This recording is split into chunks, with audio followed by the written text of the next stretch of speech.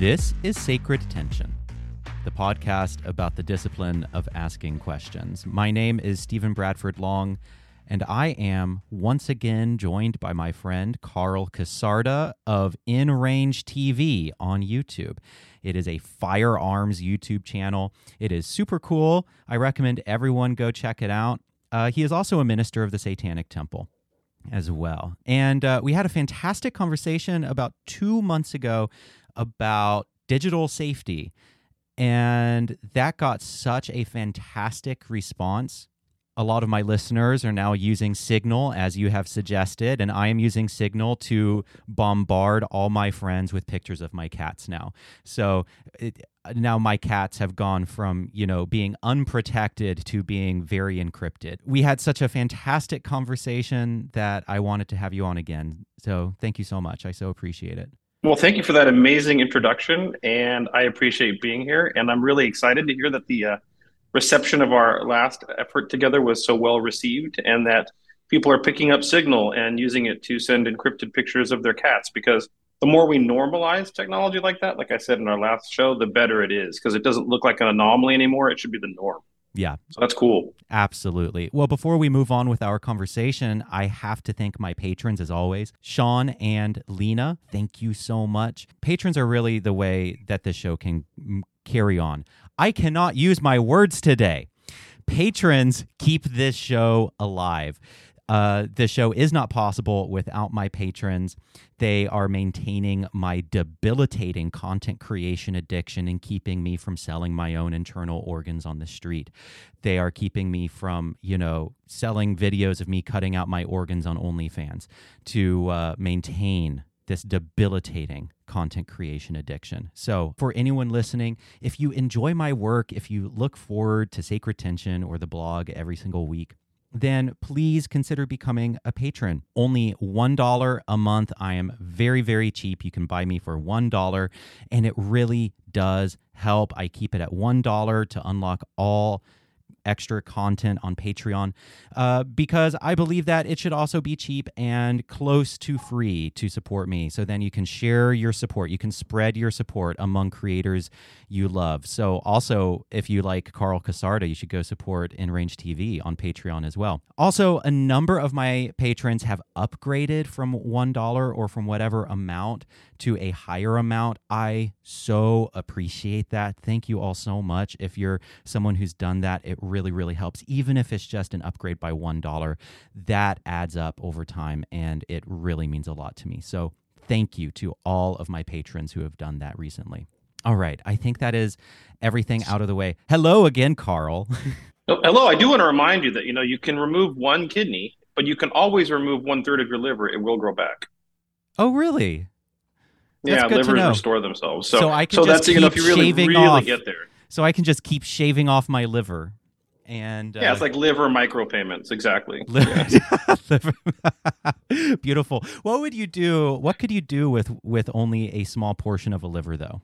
Well, as I understand it, and I'm not a doctor, nor do I play one on TV, but actually, like liver transplants, they take a portion of it, put it in the other person, and then it actually will grow to at least somewhat to its full size again.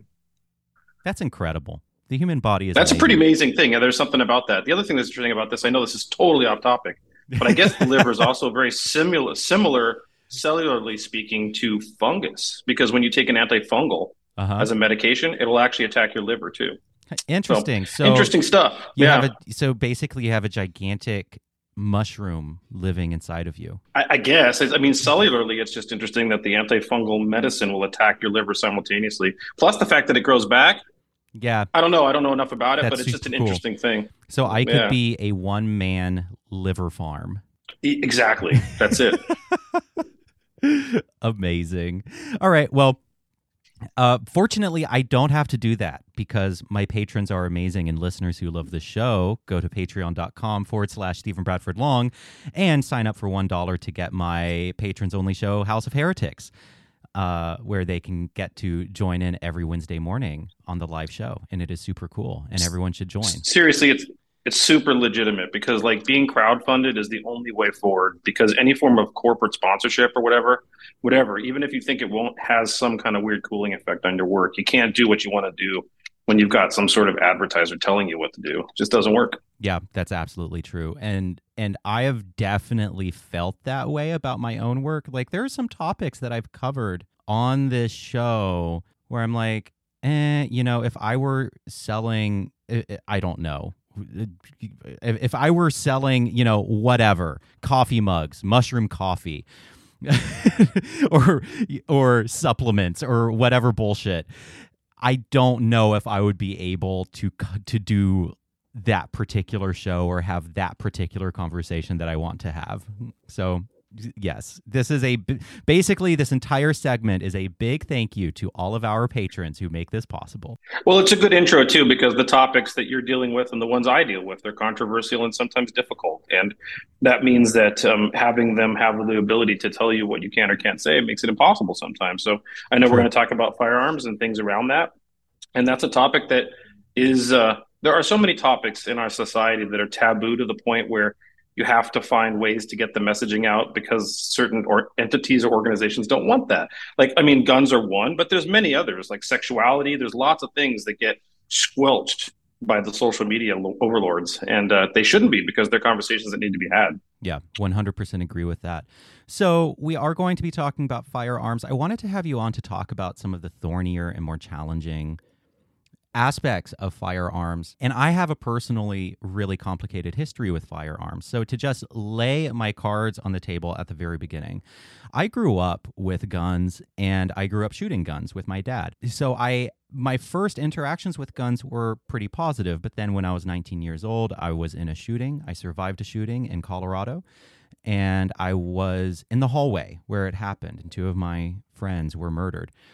And at the same time, the gunman was apprehended, was stopped by someone who had a concealed carry. And so I think that this actually demonstrates the complexity of this issue for me emotionally, where the guns involved were horrific weapons of destruction in my life.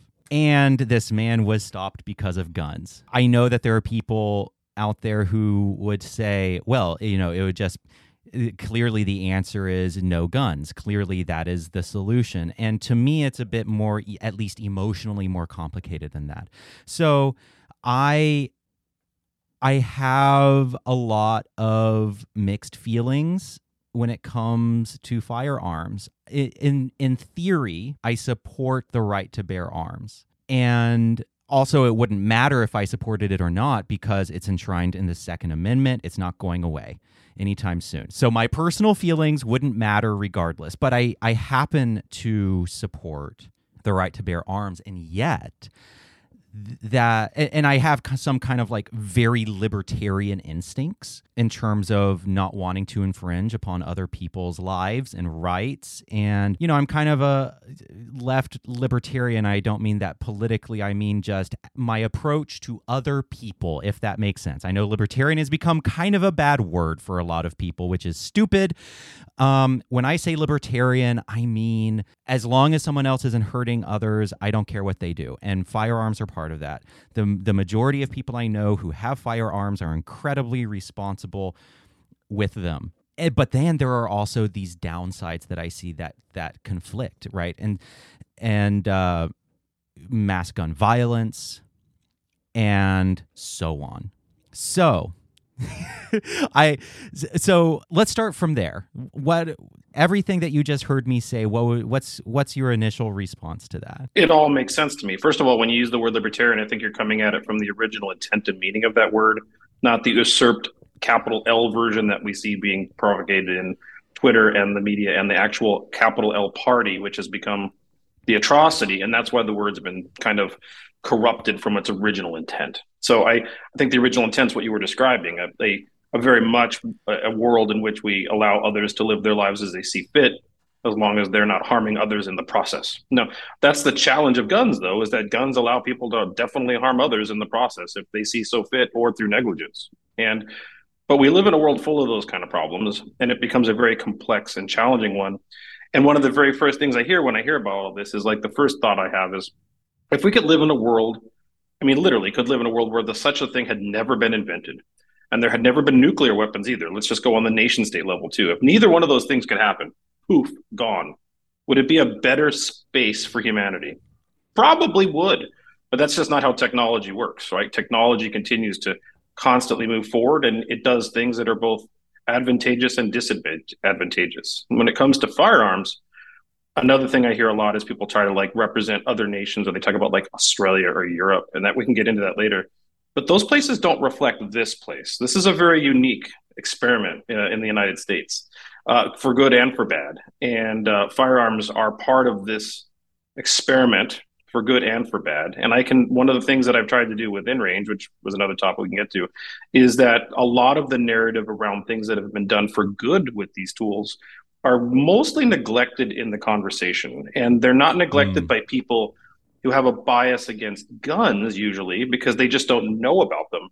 They're usually neglected from the conversation because they have a bias from, like, honestly, places of racism and bigotry in which firearms were used to defend the marginalized. And that narrative has been left out of the historical conversation because it doesn't fit the worldview that certain people want to have. Interesting. Okay, so let me think about that. So basically what you're saying is it's a complex picture, and that includes both the positive that includes both positives and negatives. Some of the positives have been ignored in our discourse because of racism and the ways in which the narrative has been shaped to ignore the ways in which guns have actually protected minority communities. Yeah, let me give you just one simple example of a project I was working on fairly recently, which is, again, just not in the normal historical discussion. There's a place in Iowa called Grinnell, and Grinnell happened to be founded by a staunch abolitionist pre-Civil War. And the war was going on, and John Brown and the Underground Railroad, of which he was a portion thereof, was frequently using Grinnell as a place, as a depot under the Underground Railroad to help escaped enslaved peoples move to Canada to get away from the horribleness of the United States. But Grinnell was a friendly place to that cause, and so he went through there quite often with that. But as the Underground Railroad was growing and things happened, there were a number of these people who had escaped north of the Mason-Dixon line and landed up just staying in Grinnell because it was friendly to them and they were living there. And the local community tried to ensure that they were able to receive an education, because enslaved people at that time, especially in the South, it was illegal for them to be literate. This does go to a place. And so they started putting them into the local public school system. But even in a place that was abolitionistly founded, like Grinnell, there were locals that were not on board with this. And it started a riot. It was called the 1860 School Riot. And they went to try and shut down the school, and the school refused. And there was literally an armed standoff. And the racist mob decided the best way to solve this then was not to attack the school, but to attack the 4 black men that were attending the school. So they turned around and went to find them, and they were going to kill them. And the local abolitionists armed those black men, knowing that they couldn't do it themselves. And those 4 men, because they had revolvers, stopped the standoff, saved their own lives, and were able to move on further down the Underground Railroad. And we don't know what happened to them, but they survived that day where an entire mob was out to kill them.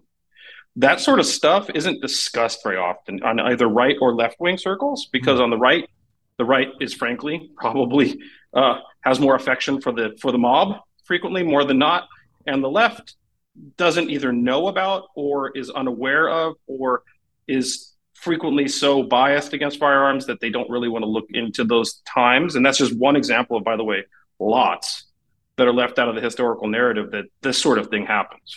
Right. So on the left, it's often ignored because it doesn't fit the narrative. I mean, I just had Lucian Greaves on a week or two ago to talk about the situation in Boston that's going on, and the ways in which the religious discrimination that TSD is experiencing in Boston is not getting adequate news coverage. People aren't talking about it on the left, and the reason is it's not the right story. These aren't theocrats in office in the Bible Belt. These are, presumably progressive Democrats. It's the wrong story. And so when it's the wrong story on the left, we don't talk about it.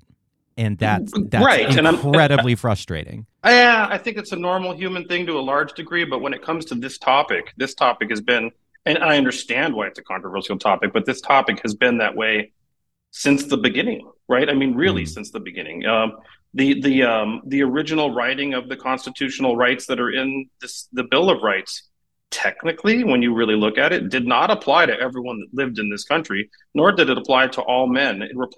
When they wrote that, Thomas Jefferson specifically was thinking of what he referred to as men and citizens, which were white property owners. Yes. That did not include anyone else, Yes. right? So those words written now, when you read them out of the context of the time, in a good way, should apply for all human beings that live here, and that's what it should have been from the very beginning. But from the very beginning, there has been racist and bigoted and tools of control that meant that the weapons and the ability to use them were leveraged only by the powers that could be, and that vacuum of power means that the marginalized are the ones that take the brunt of it. Mm. Hmm.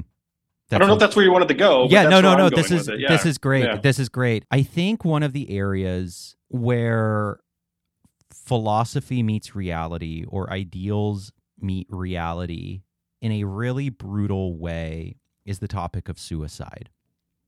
Yeah. And so everyone knows about mass shootings. It's bad. Everyone knows about gun violence. It's bad. Topic of much less conversation is the correlation between guns and suicide. And there is a very high, there's a really high correlation between guns and suicide. I know this, and this is dear to my heart, because I myself have mental health issues, and my partner works in suicide prevention. And so my partner will travel around the state as part of his job and hand out free gun locks at shooting ranges. And part of the reason is because accessibility to firearms makes the likelihood of suicide more likely. So just a few stats here that I collected. This is from preventfirearmsuicide.efsgv.org. Firearms are used in half of all suicide deaths. 3/5 of all suicides. Suicides make up 3 in every 5 gun deaths. Suicide by firearm is almost always deadly. 9 out of 10 firearm suicide attempts result in death. Every day, 64 Americans die by firearm suicide, 1 every 22 minutes. In 2019, 23,941 Americans died by firearm suicide. So that eclipses deaths from police violence. That eclipses deaths from homicide. This is, for me, where my philosophy of kind of libertarianism and support of firearms really crashes into reality. Or crashes into the facts on the ground, which is that suicide is often a matter of accessibility. Suicide is very often a matter of ease and accessibility. And if there's easy access to something to hasten a suicide in the moment, it's very often impulsive, and in the moment, then it's more likely for it to happen. And one of the most important aspects of suicide prevention is removing the frictionless, including friction, implementing points of friction between someone and the possibility of death, right? And guns really reduce that friction. I have a friend who killed himself with a gun, and the ready access to that gun is what is what made it really easy for him. So we can talk about firearms in terms of gun violence, in terms of police violence. I think one of the areas that is often neglected, and it is one of the most important, one of the most prevalent forms of gun violence, is suicide. So as someone who thinks about this issue quite a bit, and as someone who is just immersed in the world of firearms and the history of firearms, how do we deal with this? Like, how do we deal with the fact that we do in the United States have the Second Amendment. We do have the right to bear arms, and that's a right that I absolutely support. And yet, ready access to firearms is correlated with higher levels of suicide. How do we square that?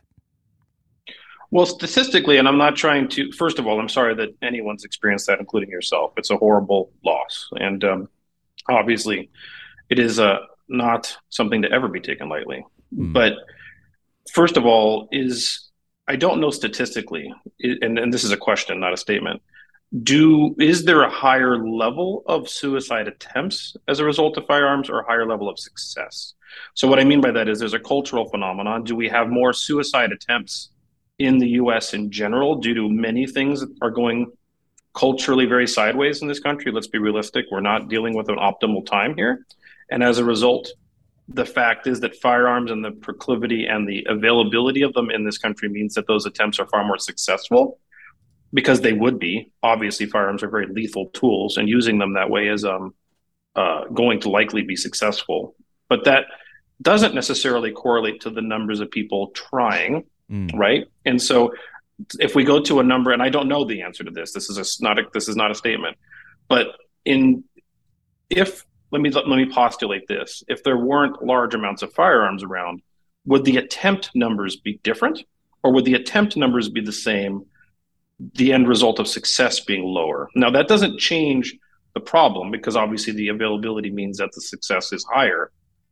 But at the same time, all technology is, and this sounds callous and I don't want it to be, is a double-edged sword. The social media that we use, gosh knows what that's culpable for in terms of human mental health in our society right now, and it's a double-edged sword. And firearms, statistically, it is much easier to record a successful suicide or murder for that matter, than it is the probably numerous times, and I know this for a fact just from my own personal life, of times in which people had them, brandished them, and saved their lives with them that were never reported. So these are weird statistical things to detect, and there's like kind of a dark hole. There's not going to be a report of every time someone brandished something and saved their life walking down the street because they were the wrong color or the wrong gender. That's not necessarily going to be on a record somewhere. But there definitely will be a record of every time a suicide is successful with a firearm. And I don't mean to sound callous, but that is going to really sway the conversation in a statistically biased way. Now, when it comes to suicide in general, of course, I think the greatest thing in that regard is community and support and social networks and social webs and social support. And there are things that can be done for people who, first of all, if that's an issue that one is struggling with, I would not recommend a firearm, obviously, for obvious reasons. Or if you have one, there are things that you can do with a friend, like not necessarily let them borrow the gun because that's not possible in many states or places, but you could remove the firing pin and your friend can hold on to the firing pin, for example, and you still hold on to the gun. That's a really common practice, which is even better than the lock, because you cannot fire the gun without the firing pin, as just one simple example. And I know of people who have friends that are having a hard time, and that's what they do is they hold on to the firing pin for them. And that does increase friction, but doesn't necessarily remove the firearm from their possession. I don't know if I got to a good answer there, but I think statistically it's hard to use these numbers because, like I said, the data on one thing isn't there, but the data on another is. Yeah, no, that makes complete sense. And while you were talking, I was doing some quick Googles trying to find an answer. But, you know, as is always the case, it's hard to get a clear picture from 5 minutes on YouTube or 5 minutes on Google. And so I don't know how many of those are attempts versus completed suicides. And, you know, I hear you when it comes to the double-edged sword of technology, where I think the simplistic and wrong answer is to say, well, we just need to somehow reverse the clock and go back to some, you know, mythical time period where social media didn't exist, or where, you know, I mean, there was no point when guns didn't, you know, when firearms didn't exist, you know, back to this, you know, medieval period or whatever.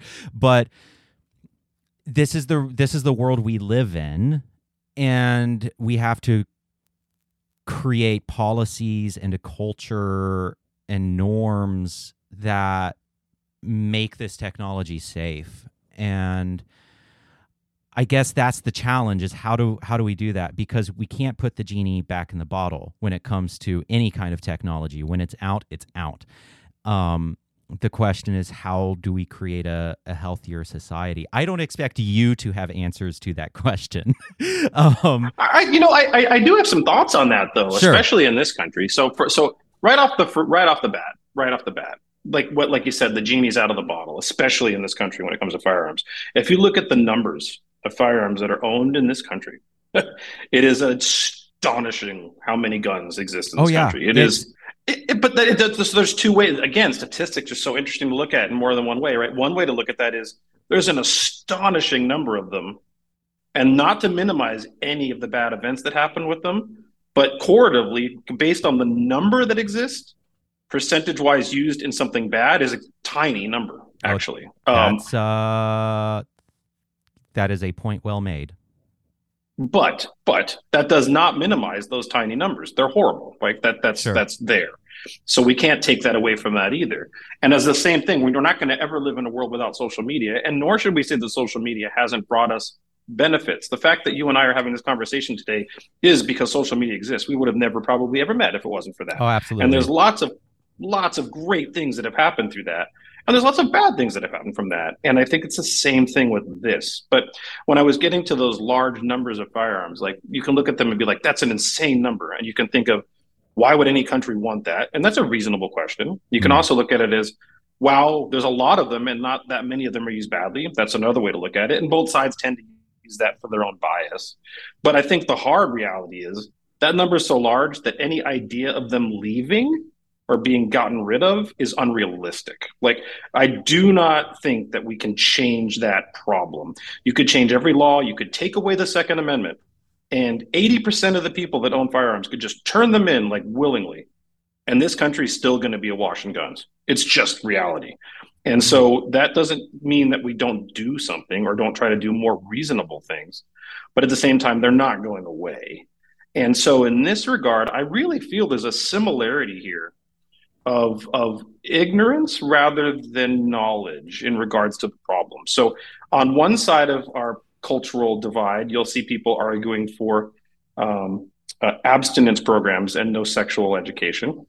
And on another side of our political spectrum, you'll see people arguing for no firearms understanding or training.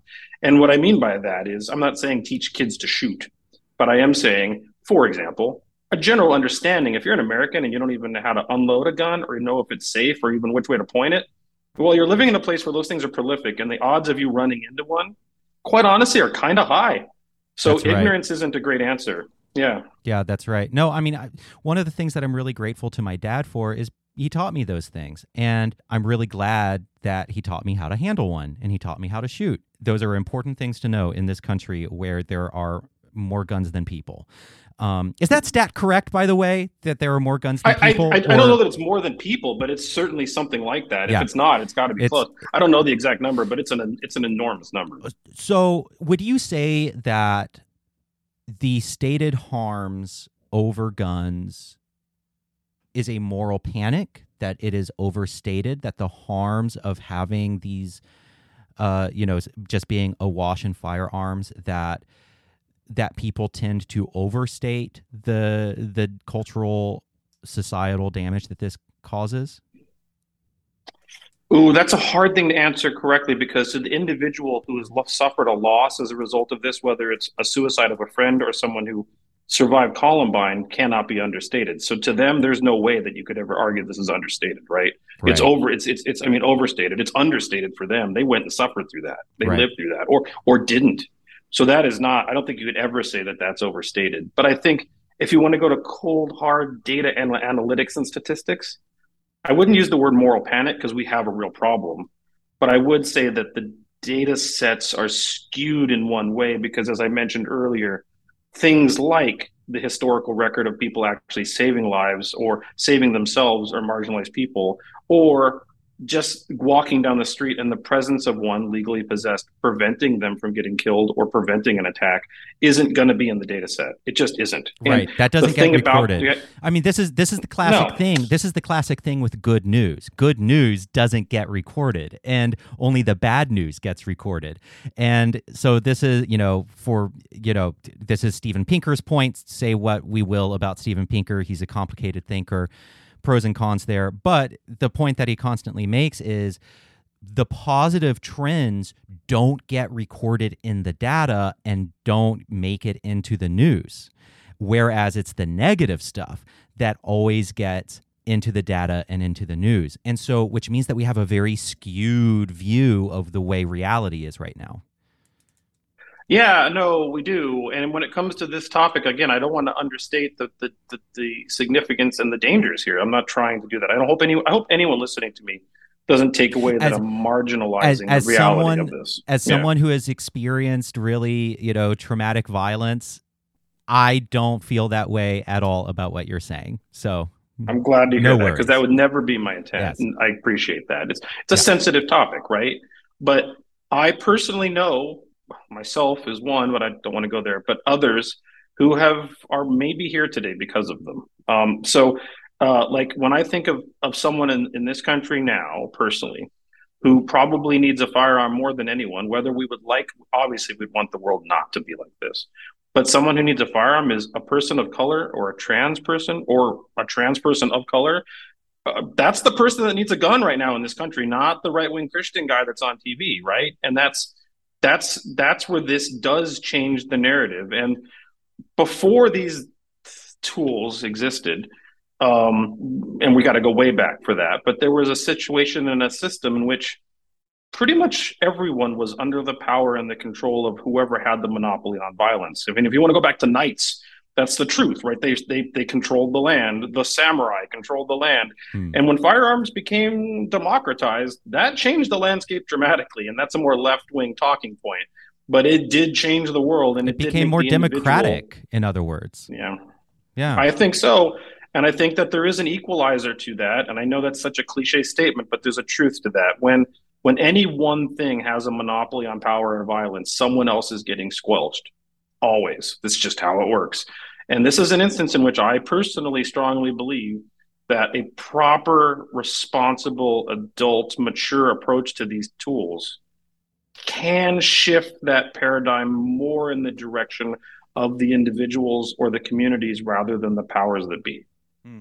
There's also just the physical equalizer. I mean, someone who is physically less powerful, that playing field is leveled when there's a firearm involved, or maybe not leveled, but it's changed when firearms get involved. It puts everything on its ear, right? It doesn't matter what the disparity or discrepancy of force is. If it's a person in a wheelchair or one person, yes, one marginalized identity versus a group of five, yes, these are all imbalances of power. And it does change that very quickly. Like I said, that story from 1860 in Grinnell, yes, that was 1860. But the reason we can talk about that was because there is some historical record of it, and I can report on it.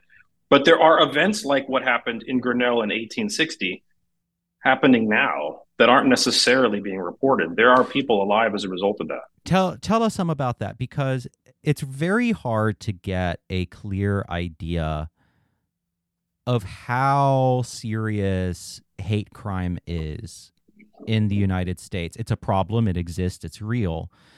It's really hard. And escalating, let's be realistic. And escalating. All of that is true.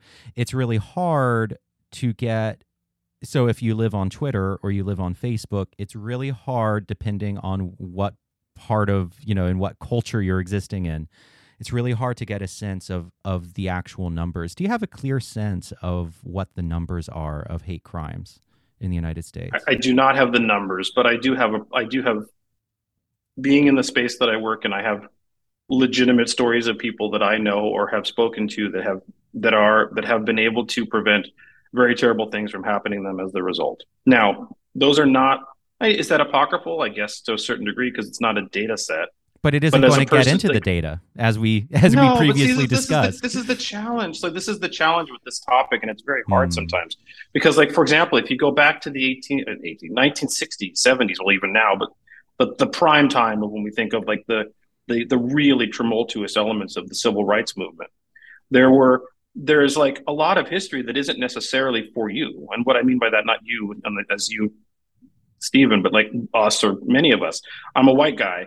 My history isn't like there are many black communities, for example, that have knowledge about don't go down that street where that's where the Klansman is, mm, or don't do this, or this is what happened in our neighborhood. And these are things that stay generally within the community for their own community defense and support that don't necessarily make it anywhere beyond that. And it's very hard to break through that shell for obvious reasons because people that have to have done things to defend themselves or have lived through things like that don't necessarily go broadcast that. And this is the case even today, I think, with people with like I said, BIPOC or trans rights. These are people that are on the inappropriately placed on the fringe, and that community and mutual aid and self defense generally is talked about within the circles that are trusted and safe, not necessarily to like the mass media.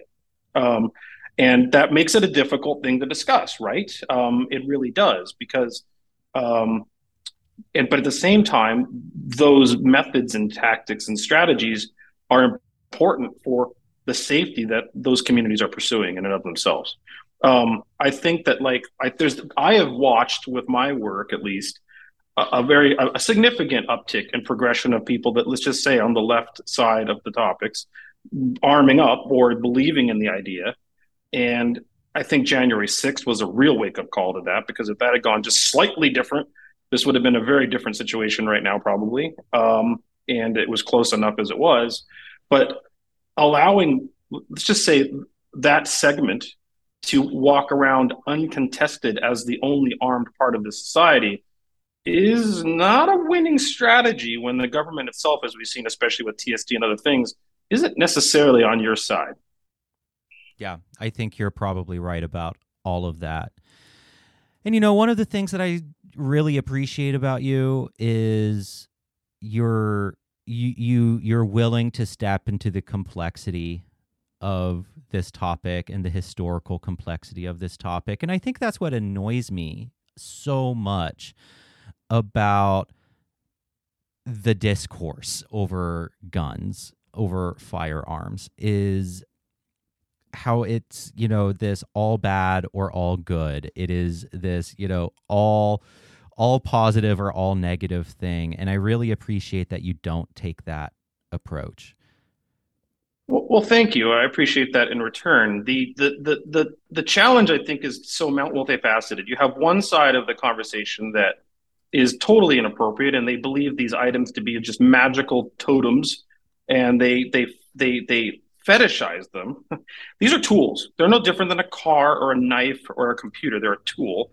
And in this country, these firearms have been fetishized by the media, by books, by entertainment, by people, to become these, like, they are fetishized, right? This is part of the challenge, and one of the problems we have is that they become toys and they become fetishized totems rather than lethal weapons and tools. That's one problem. That's one side does that, and you can see that fetishization easily. Just open up any movie or TV show or media or any gun group, you'll see that fetishization.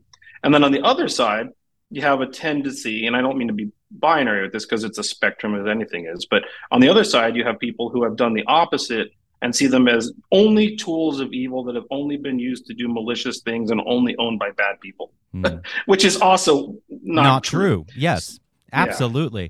So I want to ask some questions that came in from my Discord server. This first question here touches on what you just said about the way people fetishize guns. One member of my Discord asks, I wonder if you would agree that a lot of the problems with guns in the U.S. is the right has made it guns as a personality rather than simply a thing someone owns. I know a lot of people on the left point that out, and I do agree it's a major part of the problem. It sounds like you would 100% agree with that. Yeah, no, I do go with that. Like, I mean, there's a lot of things that define one's personality, right? There are people that are probably avid fishermen and that's our fisher people, and they go fishing every weekend, and their life is greatly enhanced by their fishing hobby. But that's still not your life, right? That is a portion of your life, and there's definitely been a thing here with firearms where it has become an identity in and of itself, and you can almost always tell this because someone that's part of that when you go see their Facebook page. It's like you'll almost never find a very pro gun person where their first picture of their avatar isn't them with a gun. Like it's always. And Right. if like, and by the way, we're all susceptible to this. Let's be realistic. A lot of Satanists do similar things with other stuff, like Oh, Satan yes, stuff, right? It's like absolutely. it's just nonstop. This it's like Satan 180% of the time. I don't think that's ever healthy. Balance is a very important thing in life, Mm. and firearms, even if you're really into it, like I am, I'm a competitive shooter, and it's a sport for me as well as a skill and a interest. I would hope, and I hope no one sees this as me. It doesn't define me as a human being. Like it is a thing that's a part of me, and it's a thing that maybe people can be part of, or many other things can be. But if that one thing becomes your whole identity, yeah, you're gonna have a pretty skewed worldview. And I think for marketing reasons, as so many things in this country are really apt to do, that has been cultivated as a thing. It has become a Mm. cultural identity. For whatever reason, Americans have we've always culturally tended to have this soft spot in our heart for the rugged individual that does it on their own and they're self-sufficient and all that stuff. Which reality is that sounds cool, but that only works for like the smallest of percentage of people that are lucky like rock stars in terms of that. The truth is community and mutual aid is where it's at. That's the only way society moves forward. And so, but that being said, that little soft spot is used to market lots of things. It's not not just guns. I mean, you'll see that with all sorts of things, whether it's cars or way back when cigarettes. Remember the Marlboro Man, the rugged Hmm. cowboy out there all by himself. And you see it with guns too, and it does work because that little soft spot for rugged individuality and this idea that it makes you this superpower human, or that matter sexuality to those things sell, right? And I think that, yeah, I think it has been a marketing tool, not just for selling objects or firearms, but also cultivating a maybe not necessarily healthy approach to these tools. Like you see marketing to sell them, but what about marketing to be like legitimately well skilled and regulated and trained with them? You don't see a lot of that. And there is that. I'm not saying there's none of that, but that's not what's put forward. I I also just have to say, so before we started recording, I was binging your channel in prep for this conversation. And one of the things that I love so much about your show and your vibe, your aesthetic, is that you are super masculine. You have that like rugged individual bro vibe to you, and your videos do, but you're not toxic. The thing that you just described, you aren't that. And I really appreciate that. I wish that there were more guys out there who could do that, more straight guys who could who could embody that, who can be like, it's okay to be a bro. Not saying that you're a bro, but it's okay to be a Yeah. bro. It's okay to be masculine. It's okay to be a dude, to be a cis dude who's super into guns, and you're out in the desert and you're shooting guns and so on and so forth. And you can be all of those things, and you don't have to be toxic and hate, LGBTQ people. I think that's one of the things that I really like about you. Well, thank you. I don't even. I'm not very good at compliments, but I appreciate that. That's like I'm just being me when I Yeah, do my work exactly. on there. I really am. It's not. It's never been like I've never tried to be a personality. I'm just doing me. Yeah. Um, and uh, and I'll tell you that in my world, it's like as a result of opening allow the best I can say is hopefully I've provided space where there's air in the room for others to speak, because so much of the gun content creation environment doesn't leave air in the room for anything else, like besides this one narrative. Hmm. And I haven't tried to cultivate that beyond just like leaving that air there to see what would come into the space. And there's been a lot of really amazing people that I've got to meet and people that come to my events of all identity, of all persuasions of gender spectrum or identity, and people that are quote masculine, that are hopefully like you're describing me, and I appreciate that. That's a really wonderful compliment. To people that are very feminine across the board, and all they're working together for the mutual interest or the idea of getting better at skill at arms together.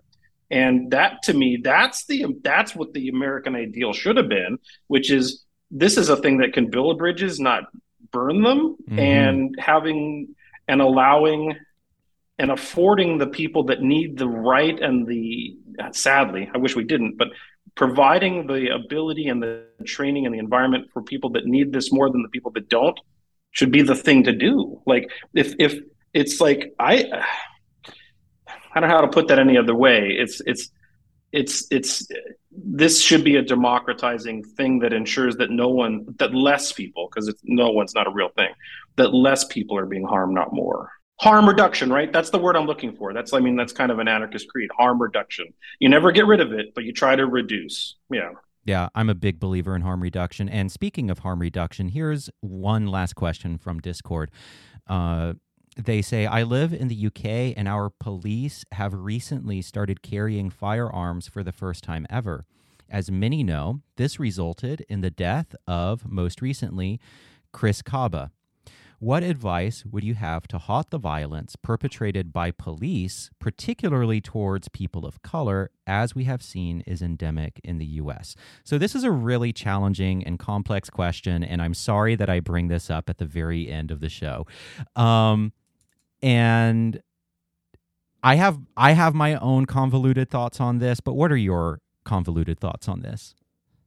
Well, I kind of feel like it's interesting the UK is going there. To be honest, I mean, we are seeing a rise of authoritarianism worldwide. Yes. The US in one way and in other places in others. I That mean, to me feels like another. Italy, just as an example, just elected like this crazy far right, ultra conservative Catholic. So yeah, it's That's happening. happening everywhere. So this feels like just another facet of that. I mean, UK is like this is not me. This is not me throwing shade on the UK in particular. But since we're talking about the UK, we've been there's been like it's been not hard to watch the UK's movement into surveillance society and culture and Mm. things in ways that are quite disturbing. Right. This sounds I don't know enough about their armament of the local police, which I know is not normally the trend there. I don't know how much of that speaks to that general direction in general, but there's definitely a worldwide move towards authoritarianism, and that feels very much like that. When it comes to the topic of guns and firearms and the police, boy, is that a complex one because the problem there, as we talked about earlier, this marketing, that for lack of a better term, that rugged individual or the masculine marketing, whatever that means, that has been around firearms and certain things. That's also been, let's be realistic, the general enrollment and advertising for people who land up becoming law enforcement worldwide. There has not been an effort, I don't see, at least in the United States, and I don't see this in general in any police organization in the world that isn't trying to cater to that mindset. And guess what you get when you cater to that mindset? You get a bunch of thugs. Yeah. And it doesn't matter if they're using a gun or a stick. Um, you get an environment that's filled with thugs. And the problem is, you put good people into a situation that's filled with thugs. The good people either leave or become a Or thug. become thugs. So I think personally, that's what you're seeing with police in general. The United States is, of course, we know this to be very obviously the case. And I would be highly surprised if that wasn't still the case in places like the UK or any other country. That's my thought on that. And I'm sorry that a gun was used, and it will make it easier. And the discrepancy, and here's an example of this, not to get super spicy, but the disparity and discrepancy of force in the UK versus here, if things got real bad, which they have, but even worse, um, over there, we saw this where, well, God, over Hong Kong. I mean, you see this in places where there's like no choice but to resist with arcane tools like sticks and like glue traps. There's That's true. not trying to sound like a revolutionary, But if only the government has a vac has the has is the if the government is the only place where power and force is allowed to exist, they will find a way to abuse it. And the more that discrepancy exists between the average community and society and the powers to be, the worse it will get. Yeah. That's my feeling personally. Yeah.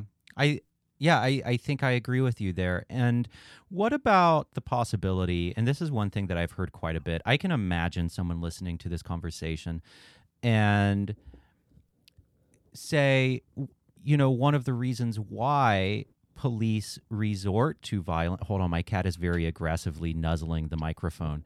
This is Eli, by the way. He attends every single podcast in Sacred Tension history.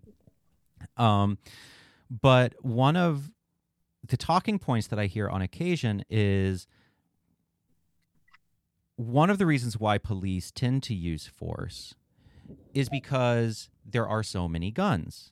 And so if a cop is in is if a cop pulls someone over and there's a chance of that person pulling a gun on you because that cop knows that there are a gazillion guns in this country, does that not culturally just escalate everything? Does the existence of guns just not escalate the way the cop might handle that situation? And again, that goes back, this talking point goes back to the culture. We have a culture where we are awash in guns. Does that not change the climate in which cops interact with the public? I think it might, depending on the identity of the person they're interacting with. Sure. If we were to somehow avoid and disarm all of our society, and let's go ahead and say disarm the cops too, which is never happening here. We're militarizing them, not disarming them. But if we were disarming them and our cops here suddenly or never were armed with guns, and no one in society was armed with guns, and they just rode around on motorcycles or horses or cars with clubs, I don't think we wouldn't see people of color not getting killed by cops. I think the problem would still exist, frankly. It might make it easier, but I don't think it would change it, because it's easy to use the excuse of concern about a firearm as justification for inappropriate levels of violence enacted. But the problem there isn't the fear of the firearm. The problem is the training and the culture and the community and the people that are enabled with power using an excuse to do something inexcusable. Yeah. So basically, the climate is no excuse for unjust behavior. I don't think so. And we have a world, especially in this country, but a world that does not seem to hold those people to the same levels of responsibility that they would a civilian. And I don't use that word lightly, because cops are civilians, but anymore they're not. Like, they're militarized. Like, let's just be realistic. And so I can give you an example of this. In fact, it wasn't, this isn't even a racial or marginalized issue, in which this is where the example of how bad the system is in regards to law enforcement and the average person was actually in Arizona. There was a man named Daniel Shaver, who was a rodent exterminator, and he was traveling, and he was in a hotel room in Mesa, Arizona, which is a very gun-friendly place. And someone saw him with supposedly a firearm in a window from like the parking lot, and they called the police. And the police showed up, and what it was he had an air rifle that he used for eliminating rats or something. Mm-hmm. But someone saw him with it, and they called, and he was in his room intoxicated because he had been drinking. He was on a trip. And they show up with like essentially a SWAT team, if nothing, not a SWAT team, a militarized group. There's one commanding officer and another officer with a unauthorized, essentially an AR-15 that had illegal modifications to it, not necessarily that important. And they yelled out to this man for him to come out of his room, and had him crawling on his belly in his underwear or shorts across this hallway while pointing an AR-15 at him and screaming incomprehensible commands. You can find the video if you're willing to stomach it. And when he went to pull his underwear up, they killed him. And here's what happened. The commanding officer retired and got his retirement. and the officer that pulled the trigger got medical leave for PTSD. Oh my God. So, and Jesus that's against a Christ. white man. So imagine what could happen to a person of color. You don't even hear about it. So if that's the world we're living in with the police, I don't see the problem personally being the gun. I see the problem with a system that works or doesn't work that way. Right. So this is deeper than an easy fix, the quote unquote easy fix being guns. Well, that wouldn't be an easy fix, but seems easier than fixing the deeper problem, which is a culture of policing, a culture of brutality and militarization. Yep, Yeah. I think so personally. So I think it's easy to talk about the guns as part of that, and guns. I would say guns are part of it, but guns are not it. The problem there is deeper. Hmm. That's my answer to that question. Hmm. Yeah. Yeah. And it's interesting, just yesterday I was having a heart to heart. Yesterday I was having a conversation with a coworker who is Latinx, and she was just telling me horror stories about the interactions that she and her family have had with the cops. It's definitely a thing. I mean, it's definitely real. And I think that your point that this is deeper than guns might be true. Yeah, it's a cultural issue. The guns might make it a little easier for them to do it, but I don't think it changes it. And the police question deep and large, but when it comes to the police, I think the reality is they realistically know who they can mess with and get away with on a social, economic, political level, Hmm. and they as a result they behave accordingly. So there's obviously bigotry and things built into the system, clearly, but there's social economic elements to this as well. If you look poor, they're pretty sure that you're not, or they think you're poor. They don't, that you are going to get a different level of treatment because the odds of you being able to defend yourself in this really broken legal system is probably zero to none. Yeah. And that changes the way they act with you dramatically. Yeah. Yeah. So, the moral of the story is at the end of this show is it's all very complex. And it's complicated. And that's what I discover the moment I do any kind of reading or research into any of this stuff. When it comes to police shootings, when it comes to mass shootings, when it comes to suicide, when it comes to firearms in the United States in general, is it's incredibly complex, but it's worth delving into it. And I am so grateful to you for coming on and talking some about that complexity and being our tour guide through this interesting hellscape. It is that. I mean, to put on a positive spin, the only thing I can think of, first of all, thank you for having me. And thank you for being willing to delve into these difficult topics. They matter, they're important. Mm. My only thought further on this is that the best thing that we can do from an individual, if you find that you are interested in this or you believe that you have a need, is the ownership of these things is not the solution. Owning it is only like 1/10 of the solution. Knowing how to use them safely, how to properly handle them, how to actually, if you need to, aim and hit something with them effectively. These things, and I'm not talking about necessarily in self-defense, just even for sport. These are, if you're going to go down the path of firearms possession and ownership, make sure you're doing it for one, the right reasons, which are the things that we've talked about here, but also that if you're going to own it, legitimately learn how to use that thing properly. The real risk is having that and thinking that having it is the solution, and it's not. That's just the first step. Mm. For people who want to find your work, where can they do that? You can find me at InRange.tv, and if you go to InRange.tv/watch, I have decentralized my distribution of my content to YouTube is where 99% of the views are, but I've decentralized because I don't like being owned by one corporate oligarchy. So if you go to InRange.tv/watch, you'll find all of my distribution points, and it should be a piece of cake to go from there. So hopefully, if you're interested and want to learn more, you'll find stuff on the channel you'll find just literally like shooting videos about like going to competitions, and you'll find videos about things like Grinnell, Iowa on there. It's a pretty mixed bag of stuff. Awesome. Yeah, it's a fantastic YouTube channel, and you have a fantastic network of content, and I recommend everyone go check it out. Thank you so much. I really appreciate that. All right. Well, that is it for this show. The music is by 11D7. The theme song is called Wild. You can find it on Apple Music, Spotify, or wherever you listen to music. This show is written, produced, and edited by me, Stephen Bradford Long, and it is made possible by my patrons at patreon.com/Stephen Bradford Long. As always, hail Satan, and thanks for listening.